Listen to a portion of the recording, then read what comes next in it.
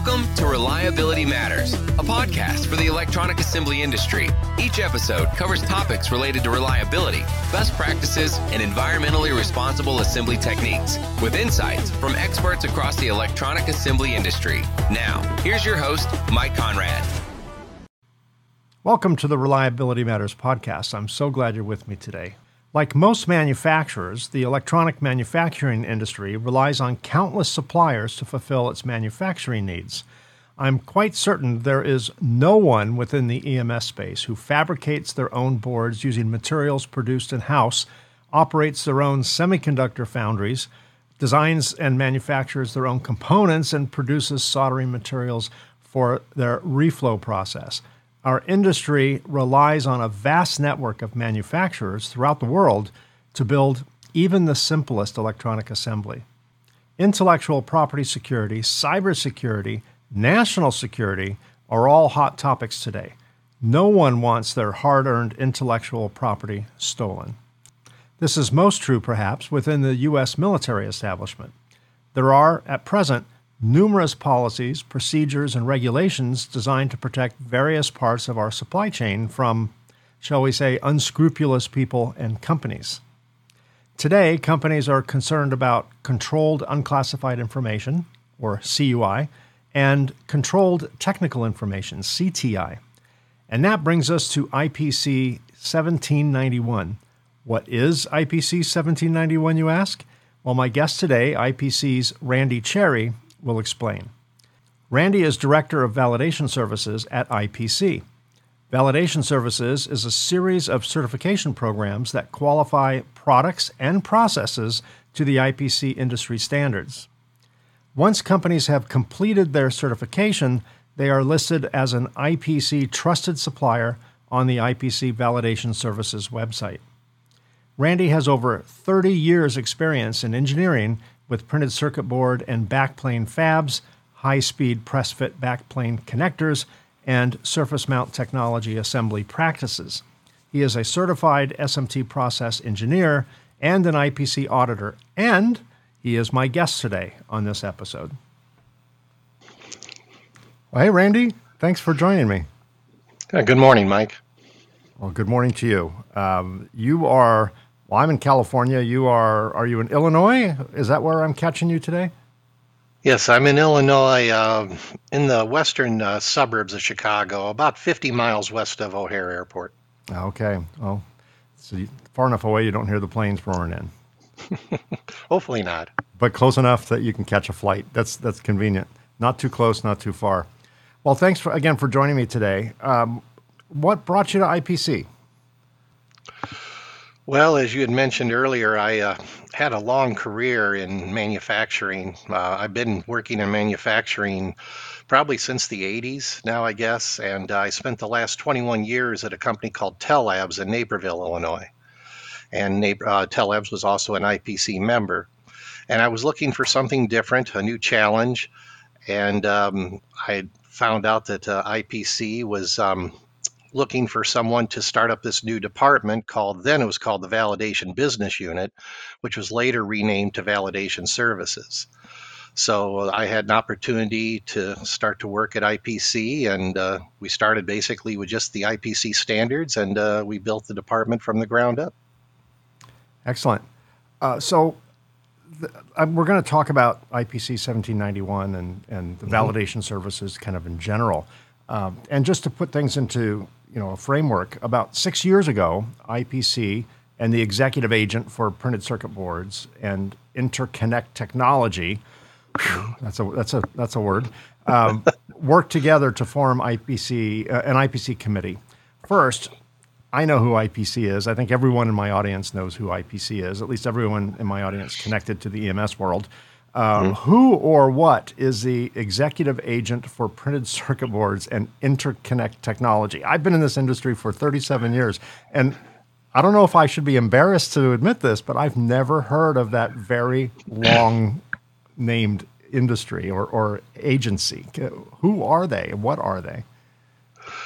Well, the executive agent obviously is a department that we partnered with here to help develop this program, and several people from the executive agent serve on the 2-19B IPC committee that helped create and develop the IPC 1791 standard.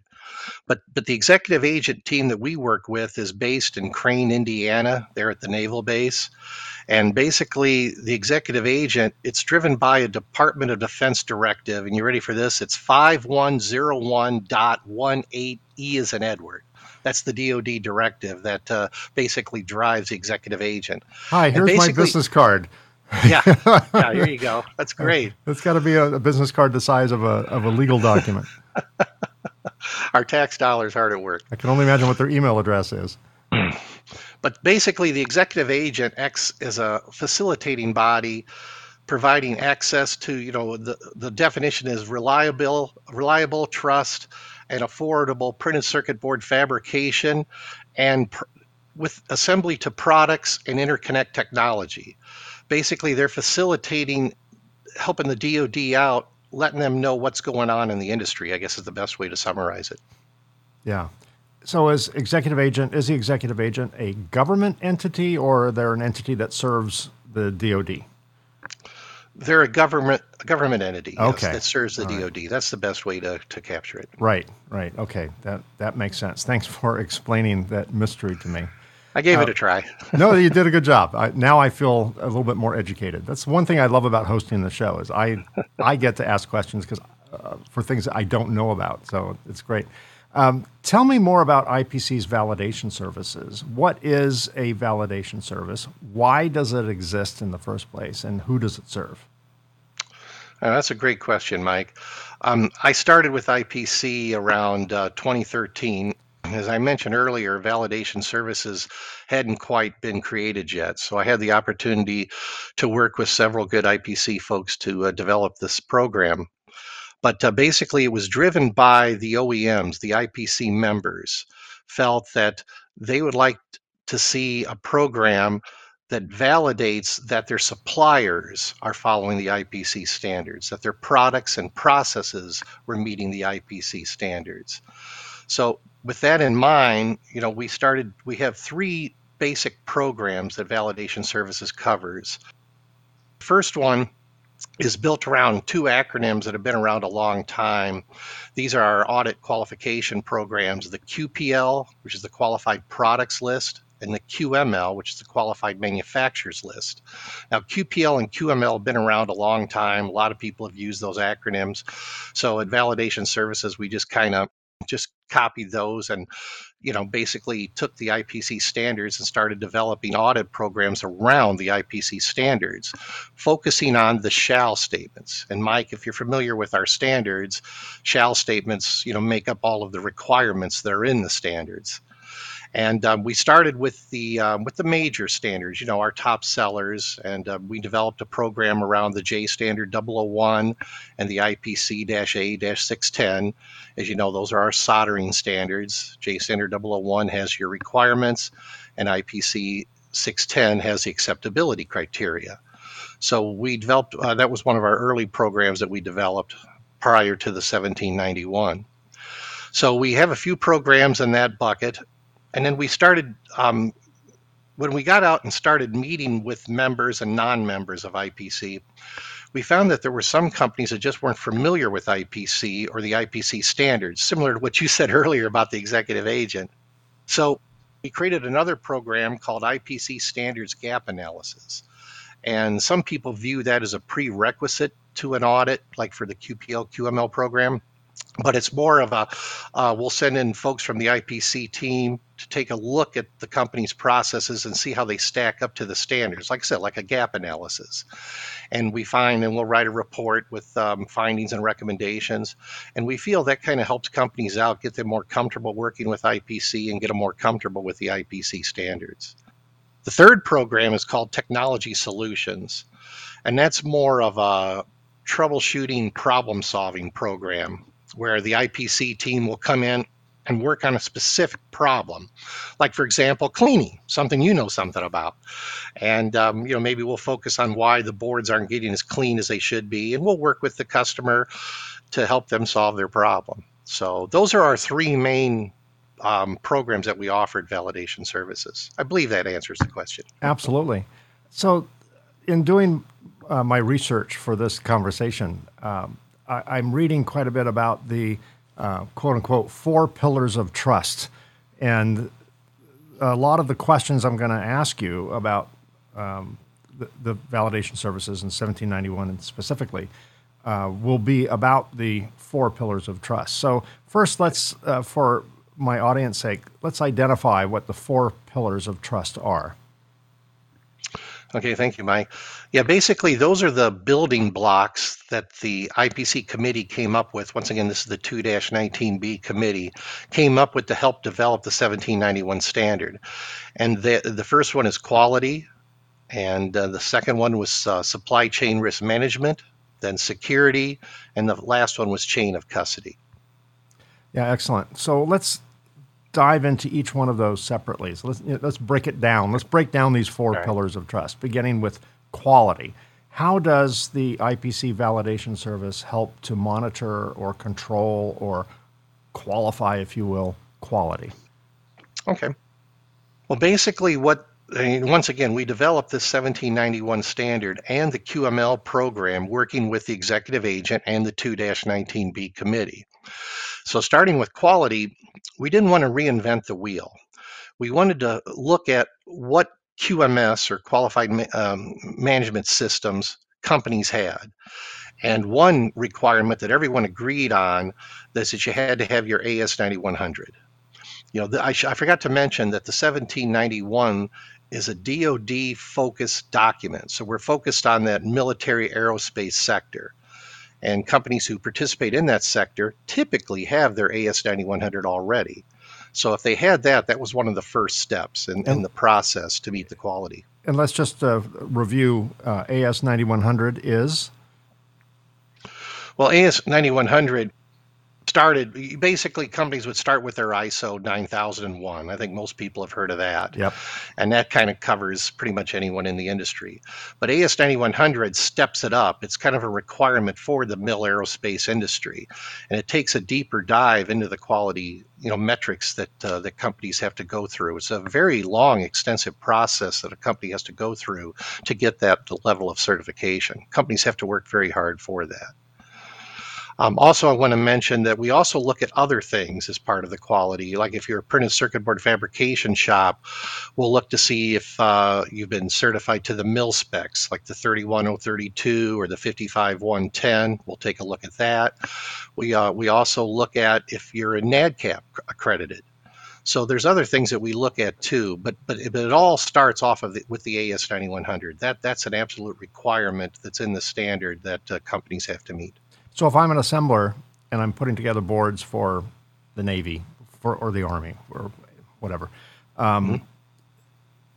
part of the certification program will be to look at my vendors, for example, my board fabricator, to make sure that they have the appropriate qualifications. Is that you're following the breadcrumbs through the supply chain, basically, to make sure Correct. that every member of the supply chain, where it is appropriate, has the correct certification. Am I right? Right, and that's a great lead into the second Exactly. pillar here, supply chain risk management. The word supply chain right now is just Right. as soon as you said supply chain, I'm sure half my audience just stuck their head up. It's like Yeah. because that's in the news these days for completely different reasons. That's true. Supply chain is almost an oxymoron because that implies there is a supply, right? But Somewhere. Yeah. somewhere there's a supply. Yeah. So let's talk about how supply chain and 1791 dance together. Well, basically, what the committee did, again, with supply chain risk management, they wanted to focus on the problem areas, making sure, for example, that you have dual sources of supply, that you're not single sourced or sole sourced on a particular item, especially with today's environment that can shut down a manufacturing facility or even a circuit board fabrication situation. So they definitely focus on that. Obviously, counterfeit detection is very important in this standard. Counterfeiting has been talked about for several years. I know it's a big issue with the printed circuit board assembly area, but once again, it can also happen with laminates too. We've seen that. So we spend a lot of time working with that. Obsolescence is another key point in the standard that we look at with the supply chain. Also, we focus on financial checks. We find that a lot of companies don't do a deep dive on financial checks on their suppliers. And as I mentioned before, that kind of goes along with the dual sourcing too. If something happens, you have I don't know, like a tsunami somewhere, and something happens and the supplier goes down. Where can you get your supply to keep your manufacturing going? So that's a lot of the focus with the supply chain. Right now, I know you're not in manufacturing now. You're in the press box looking down on manufacturing from that good 30,000 foot view, but. Since we've talked about supply chain, let me just kind of veer off the road a little bit into the shoulder. And what's your view on the supply chain situation right now? I'm hearing rumblings of a very slight improvement. I don't know if it's just because we're numb to it and we've been desensitized, or if it truly has signs of improvement. Are you, your ears are to the track, so to speak. Are you hearing any rumblings of it getting better, it's worse, it's the same? Well, when I'm out in the field, if I happen to be out doing an audit or talking to customers, I hear different stories. But basically, I basically rely on our IPC team, our advocacy team out in Washington, D.C. That's headed up by Chris Mitchell and his staff. And they're the ones that really have their ears to the ground on this. And, they put out a weekly newsletter and email that comes out. And I read that every Friday. And that keeps me up to date with what's going on. But yeah, right now it's kind of a moving target, and I don't think we're out of the woods yet. I think it's still going to take some time before things, if you want to use the term, what is normal anymore, before things will get back to maybe how they were just a little bit in the past. But I always encourage everyone to check with our advocacy team out in Washington to get the latest and greatest on that. Yeah, I think there's two terms that can define 2020, 21, 22. One of them is "you're on mute." That seems to be a very common phrase, and the other one is "new normal." Right. So the new normal is "you're on mute." Right. That seems to be. If I can never hear those terms again, I'd be very happy. I agree. The third pillar of trust is security. Now that, particularly today, is a hot button topic. Seems like every few weeks I'm getting notifications from Apple to, quickly do a security update on my phone, right, because they found vulnerabilities. Anytime I enter my password into a website, I'm given a warning that that password has been compromised some other site, and I should change it immediately. I mean, and these are just consumer versions of security. I can only imagine what goes on in the military world. The word security is, obviously highly contextual. And when you talk about security within the context of validation services, what do you mean by that? And what does the validation service provide in relation to security? Well, when we were working on the committee and we got to the security section, once again, as I mentioned in the quality section, we kind of wanted to build off of what was already out in the industry. And the NIST SP 800-171, which covers cybersecurity reporting and other things that go along with that, it's kind of an IT-driven type program. We wanted to build off of that and those 110, I guess they're called practices, they're requirements, and there's 14 domains or families that make up the NIST SP 800-171. So we wanted to start with that. And basically, to meet the IPC 17.1 standard, you have to demonstrate compliance to the NIST. You got some more acronyms I'm going to throw at you. You have to show us your SSP, which is your system security plan, and then you also have to show us your POAM, which is your plan of actions and milestones. And these are two very important documents that a customer needs to take care of if they're moving towards getting their NIST compliance. And we'll talk more about NIST later when we talk a little bit about CMMC. There's some interesting contrast there. But we started the security with that. But then we took it further than that. We wanted to make sure that companies had their ITAR and their EAR registrations. Now, there's more acronyms, the International Traffic and Arms Regulation and the Export Administration Regulation, controlling what you export, and then of course ITAR. That acronyms used all over the military and aerospace industries. Also, it's in the standard. They talk about perimeter, the building, making sure the building is secure. There's certain questions we'll ask the receptionist to make sure that they know when they're letting people into the building if it's secured. Citizenship is something that's checked quite often. Which kind of goes to ITAR right there, right? Correct. That kind of goes along with ITAR. The standard talks about non-disclosures or NDAs. There's another acronym. Also, background checks on employees, including criminal background checks, are also a requirement of the standard. And all this falls under the security bucket. And one more important thing you just indicated earlier with your cell phone is portable electronic devices that can do recording, take photography. Once again, that gets back under ITAR again. But basically, we want to make sure that everything is secure. And you and I aren't walking into an ITAR facility and we decide to start taking pictures of something that we shouldn't be taking pictures of. And that falls under the CUI, CTI buckets that you had mentioned earlier. So the security in 1791 I think it's pretty extensive. I was walking through several years ago, visiting a customer, and the customer was a manufacturer of drones that they sell to the military.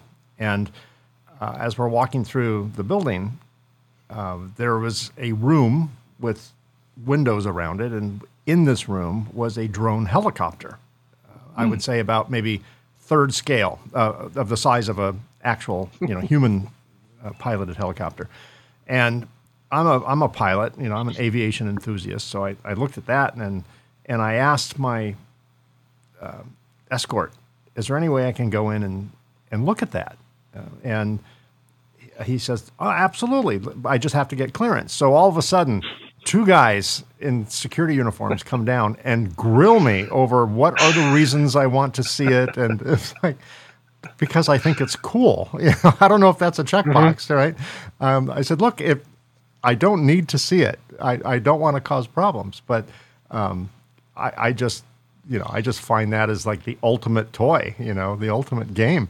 And so they let me in. They were cool, but it was funny. Just asking to see something that was obviously there and on display triggered a series of protocols, probably part of their procedures, Sure. Some of the procedures you audit.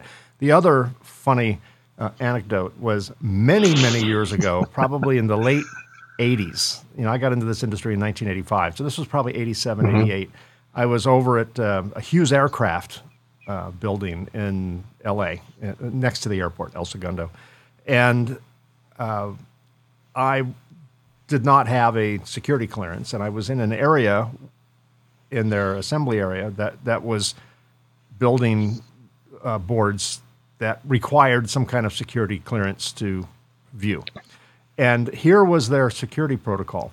They had these tech benches, and they had this metal frame, like a shower curtain rail, not like a shower curtain rail, a shower curtain rail that surrounded the tech bench. And I had an escort who would walk about 15 feet in front of me and announce. There was some acronym. It was basically, a non-classified, non-cleared person is approaching. And each technician would just turn around and pull the shower curtain.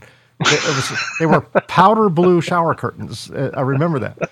And you'd hear, the metal hoops pull along the shower rail, the shower curtain rail, and close off visibility to whatever they were hand soldering at the time or whatever they were doing. And that was their security protocol. shower curtains. Now I can only imagine those Interesting. shower curtains were probably $10,000 shower curtains because they probably had a mill standard attached to it. But I just thought our national security is being protected by otherwise $3 plastic shower curtains.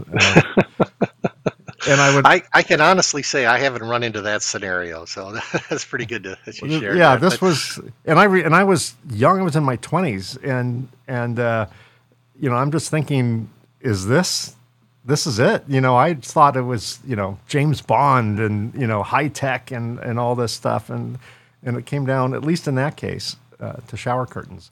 Anyway, well, I can tell you the companies that the validation services teams have visited, we haven't run into shower curtains.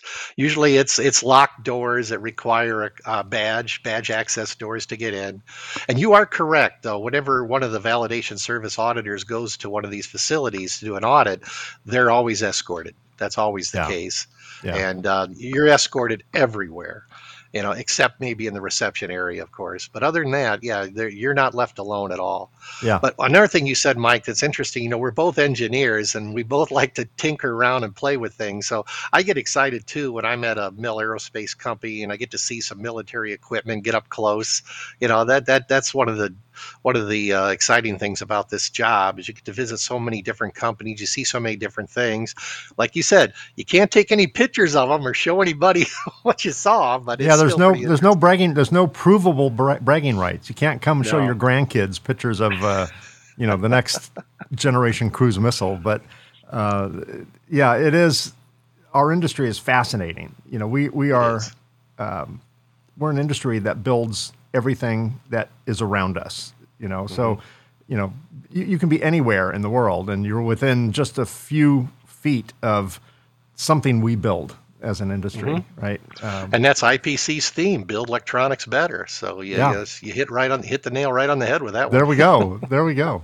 Okay. The fourth pillar of trust is chain of custody.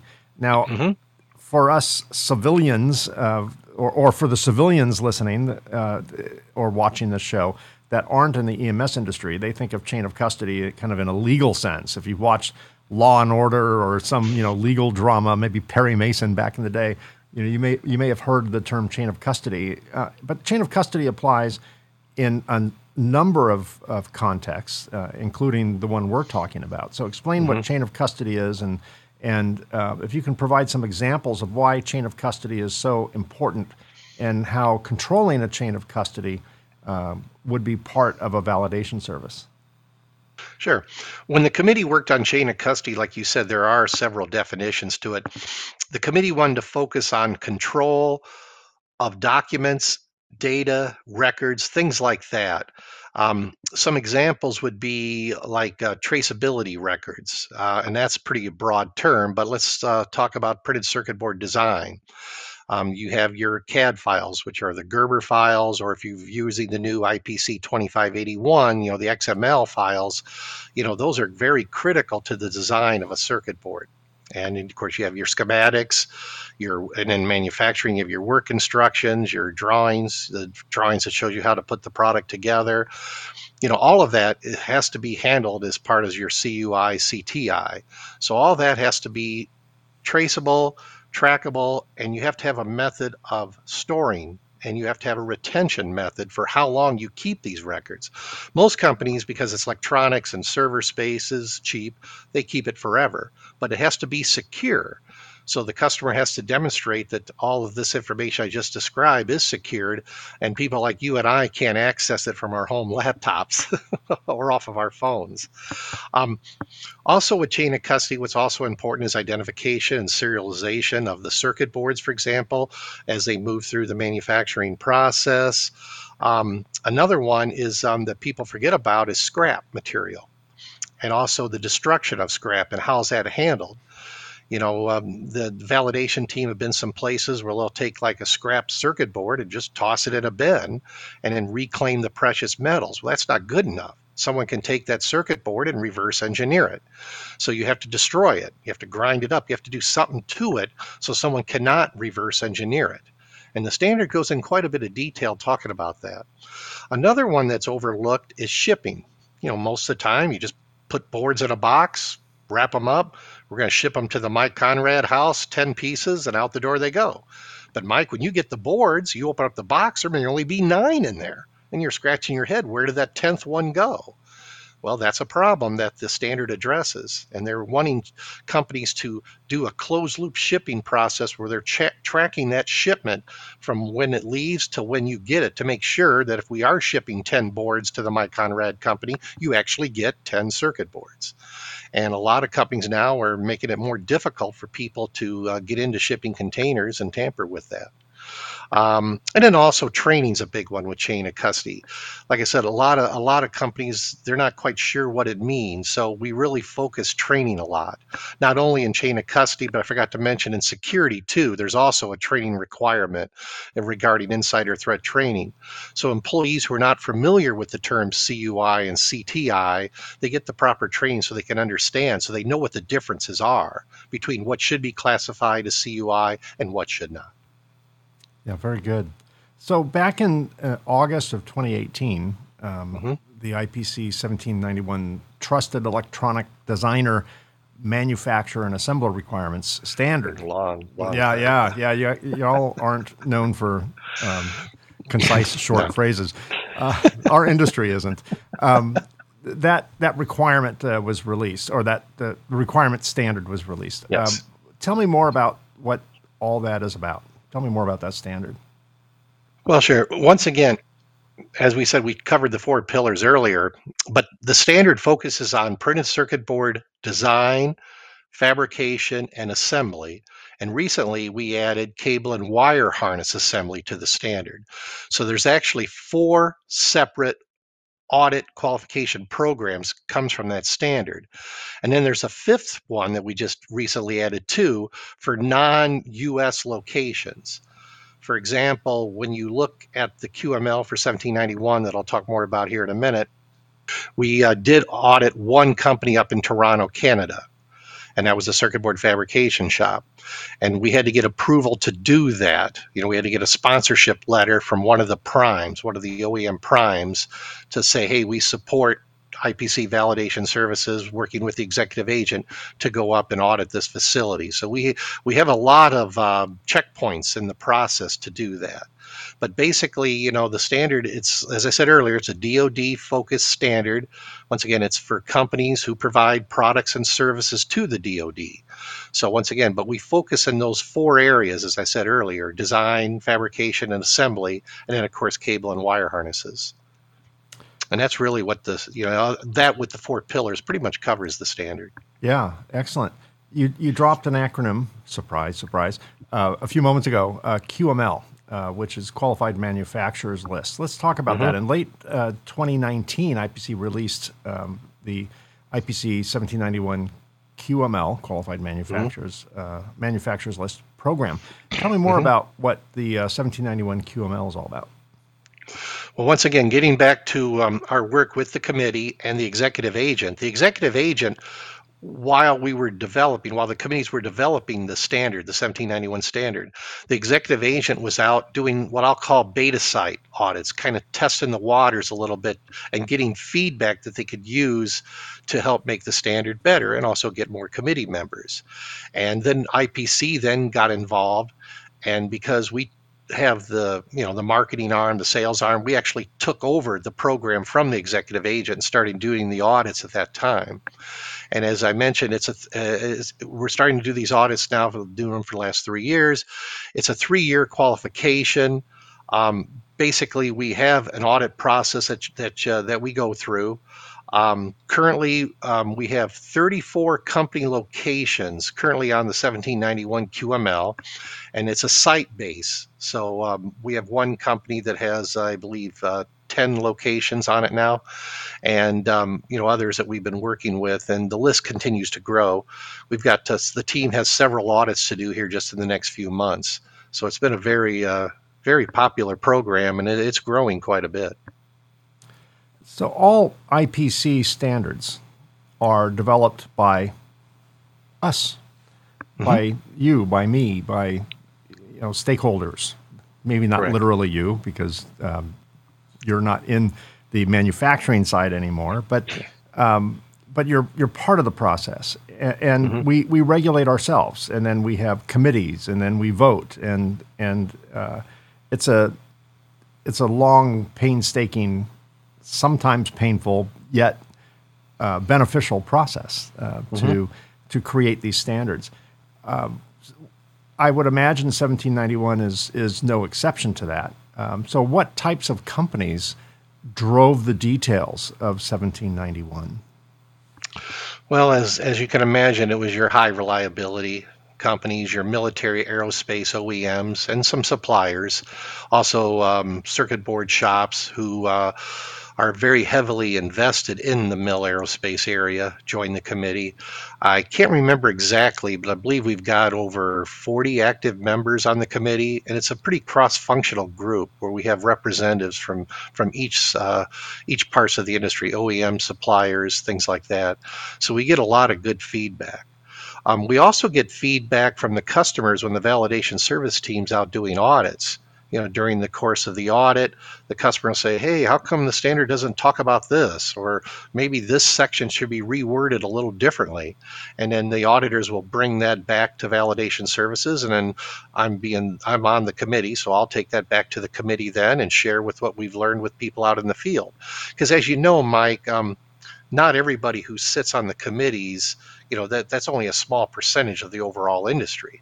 And a lot of companies who operate on tight budgets can't afford to go to our trade shows or participate on the committees.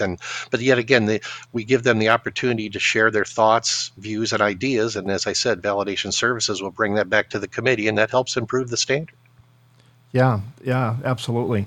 While the genesis of these standards seems to be rooted in military OEMs and contractors, there seems to be that there could be a lot of valuable takeaways to the rest of us, to the commercial industry. So how can this standard benefit commercial OEMs, even if they're not actually part of the validation service? There's got to be some nuggets of takeaway, because those 4 pillars of trust and security and chain of custody and quality, they apply to everybody. They apply to someone making an electronic flea collar, as much as a satellite.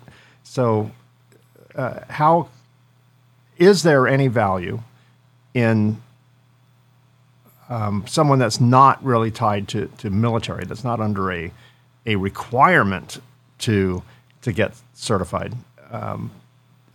Is there an option for commercial companies to embrace this standard, either formally or informally? That's a great question, and you were correct. There's a lot of people in the industry who wanted something more. The automotive industry, medical, telecom, and the industrial industry all have needs and concerns about cybersecurity. So basically, there's another committee, the 2-12C, that was formed, I believe, a little over a year ago. I'm not sure on that. And they're currently working on developing a new standard called the 1792. Now, here's another long title, and I'm going to read it to you so I don't mess it up. 1792 is the standard for cybersecurity management in the manufacturing and industry supply chain. Okay, another long title. But once again, this committee's been working pretty hard on it. Some committee members from the 2-19B committee that worked on 1791 moved over to this new committee, the 2-12C, to help develop 1792. This has more of a supply chain, I'll call it a general industry focus, kind of getting back to what you're saying. It is not tied to the DoD per se, but it focuses a lot more, not just on circuit boards, but also on the components and also on the final products and the process to assemble those final products. Now, currently this standard is in development. I'm not 100% sure where it's at in the process. I know they've got a draft done, and I believe it's in review right now, but I don't have a date yet as to when that standard is going to be released. But once again, IPC is pretty good about putting out emails, letting the industry know when new standards come out. But to answer your question, there has been quite a bit of development working on the 1792, and I'm not saying that's going to totally answer your question, but it's a start in the right direction. Yeah, because the same things the military is concerned about, I'm concerned about. Although, failure can be defined differently. If someone steals my design, the world is not going to end tomorrow. We're not going to be invaded, Right. by Right. Russian troops or something. But there's still a cost associated with that, right? Absolutely. Industrial espionage and counterfeit apply to everybody because there's a financial risk involved, if not a security risk. So we're kind of playing in a time machine here. We keep going back and forth to different times. But back in August of 2018, the IPC 1791 Trusted Electronic Designer, Manufacturer, and Assembler Requirements standard was released. It's currently on revision B, with revision C in the works. That tells me there was an A, then there was a B, and now C is in the works. Was revision B and the upcoming revision C a reflection of changing threats or changing technologies or all of the above, including other factors? What is the reason for the various revisions in a relatively short period of time? Well, once again, the landscape, as you know, has been pretty dynamic with all the changes going on in the industry today that we touched on at the beginning of this podcast. But basically, the Rev B standard, I feel, is in pretty good shape. But the committee's working on Rev C, really, once again, just to clean up a few things, make some of the sections a little easier to read, a little easier to understand. As I said earlier, there's a lot of acronyms that we covered earlier, and we just want to make sure that the industry understands what they're reading when they read the standard. Also, as I mentioned earlier, the validation services team, we've been out doing some audits. We've done over 40 audits since we took this over from the executive agent. And we're getting a lot of feedback from the members, the customers, the users of this standard. And as I said earlier, not all these companies can send people to Apex or to Summercom to sit in these committee meetings. So the validation services team brings that feedback back to the committee. And like I said, we're just kind of... it's not from Rev B to Rev C. It's not a major overhaul. We're just kind of tweaking a few sections, as I said, kind of cleaning up the verbiage a little bit and just making the standard a little easier to read, a little easier to use.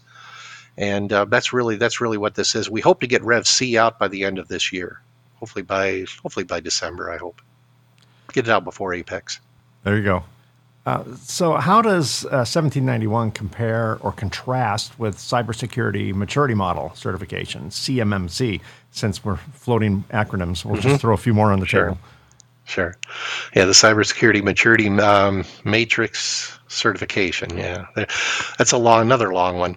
But one thing that I've done at IPC is I like to study the competition.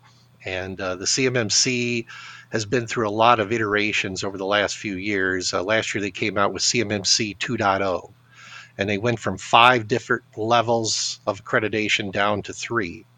And level 2, I believe, will be the one that most people will want to go for once CMMC is finally released. And last I heard, I think they're targeting May or June of next year before CMMC will actually get started. But who knows? The government's working on it, and there's always a lot of tweaks and changes.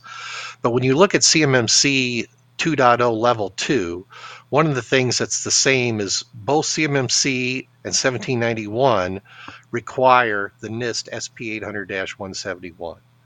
So if you plan to go for your CMMC level 2, you got to demonstrate that you meet those 110 practices or requirements that are in the NIST SP 800-171. Therefore, you have to have your SSP and your POAM that I talked about earlier. And those have to be up to date, and you'll have to present all that to the C3PAO, the certified auditors that the CMMC is going to have to go out and do these assessments. So there's going to be quite a few steps that you have to go through to obtain the CMMC certification. But that's where 1791 and CMMC are the same.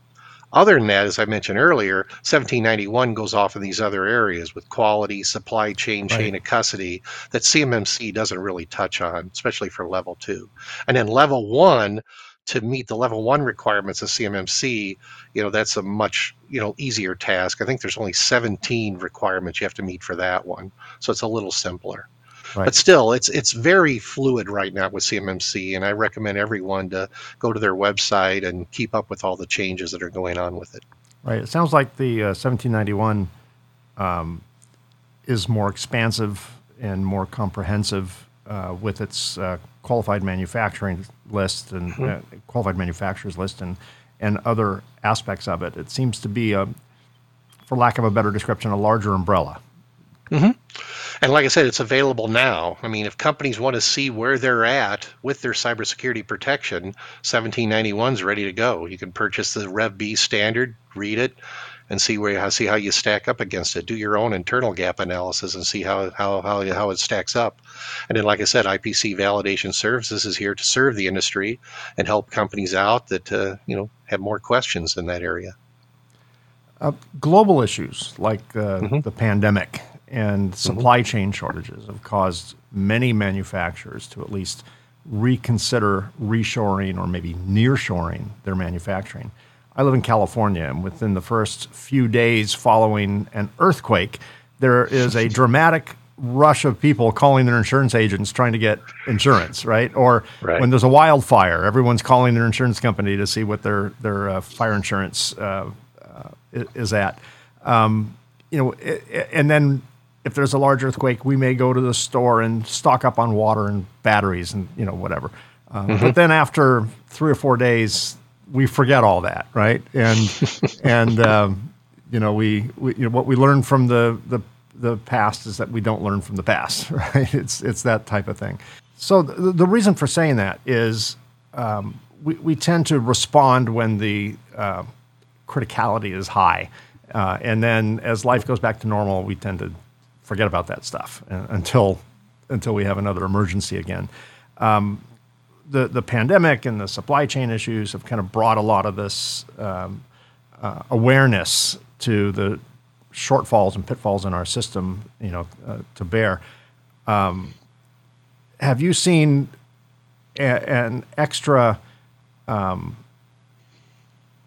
request for things like 1791? Have you seen 1791 spike a little bit? Have you sold more more standards in light of recent events, in light of people working from home and homes maybe being less secure, in light of supply chain shortages, in light of the fact that container ships are floating in the ocean for weeks and weeks and weeks before they're unloaded, and in light of all the security concerns that we're seeing today, is that driving a greater acceptance and desire for something like 1791? That's a great question. Building awareness, I believe, is what IPC does very well through our marketing. And basically, IPC has been building awareness about cybersecurity and the cybersecurity work that IPC is doing. We talk about 1791, 1792, and I believe there's going to be more cybersecurity standards developed here in the future. And I think cybersecurity is a concern for all companies, as I mentioned earlier, not just the aerospace sector, but for all the industries, as I mentioned earlier, automotive, medical, telecom. I think they're all concerned about it. And I think as we develop these new standards, I think what's going to be critical is we get the volunteers, we get the industry experts, the subject matter experts that know a lot more about cybersecurity than you and I, Mike, and we need those people in our committees to make sure we're going in the right direction with these standards. Because, if we don't do our best and these standards don't, meet the needs of the industry, people aren't going to use them. Now, I think we've done a great job on 1791, and I've kind of looked at 1792, and as I said earlier, I think that's going in the right direction too. But I think that's just the beginning, and I think as time moves on, I think you're going to see more push to get more documentation out in this area of cybersecurity. When do you accept? I won't hold you to this, but when do you expect 1792 to be ready for prime time? Once again, I don't have any dates for me on that. I'll have to pass on that question. That's probably a wise answer, right? Yeah. Well, because otherwise, Randy said. Right. Well, once again, you send a document out for comments, and then if you get some comments or some no votes, then you have to go back to the committee and address those, and that can stretch it out. But I do know the 1792, it's getting close. And if I get some information on it, I'll put that out in a future email or something like that. There we go. All right. Fair enough. and finally, if someone in my audience is interested in finding out more about IPC 1791 or becoming a trusted supplier, what's the next step for them? Well, the easiest step is just to contact me directly. My email address is real easy. It's just my full name, Randy Cherry, one word, at ipc.org. And for my audience, if you look down in the show notes, if you're listening to this on your favorite podcast app, look at the show notes, and I'll have Randy's contact information there, as well as a link to 1791 in the standards section of the IPC store. And if you're watching this on YouTube, just look down and it says show more. Click that and you'll see the same. So we'll try very hard to connect you with Randy and the resources that we're talking about today. Once someone embraces the standard, once someone purchases a standard, is there a typical length of time? I know it's probably dependent upon the cooperation of the company and the availability of their team to supply information. But is there an average amount of time before they can be certified, before they can go on a QML, for example? That's a great question. There's no right or wrong answer to this. We've seen some companies take up to a year just to get ready for an on-site audit. The big one, as I mentioned earlier, is that NIST SP 800-171 and those 110 practices. And then having your AS9100. Those are two of the big hurdles you have to cross first. And if you haven't gotten to those points yet, the validation services team will give you some tips and ideas on how to get you along through the process. Some companies who have already been through that and are ready to go, things can happen in just a few months. So it just depends on how far a particular company is along with their cybersecurity process. We work with the IT departments quite a bit, along with quality, human resources. There's a lot of different departments that are involved when you go through this standard. Yeah. Do most people who make a decision to embrace 1791, do most of them already have some of those other standards in place, or is it normal for someone to come with nothing in place and have to rebuild everything, or build everything, I should say? We've come across a couple of companies like that, but most of the companies are familiar with AS9100 and the NIST, and most of the companies are aware of CMMC. That's been talked about for a few years now. So a lot of companies have been moving forward and doing the right things to prep and get ready for it. But once again, they like to have what you call like a third set of eyes to come in and just to make sure that, to coin an expression, the I's are dotted, the T's are crossed. They just want to make sure that they're doing the right things. And the validation service team can help them and guide them down that path. Wonderful. Well, Randy Cherry, Head of Validation Services at IPC, thank you so much for being my guest today on the show. And thanks for explaining more details about that program. I really appreciate it. And for my audience, again, if you'd like to contact Randy, get more information on 1791 or validation services, look at the show notes and you'll be able to contact Randy. So Randy, thank you once again for being my guest today. I really enjoyed our conversation. I've enjoyed this too. This being my first experience here with Reliability Matters, I've really enjoyed this. This was great. Good.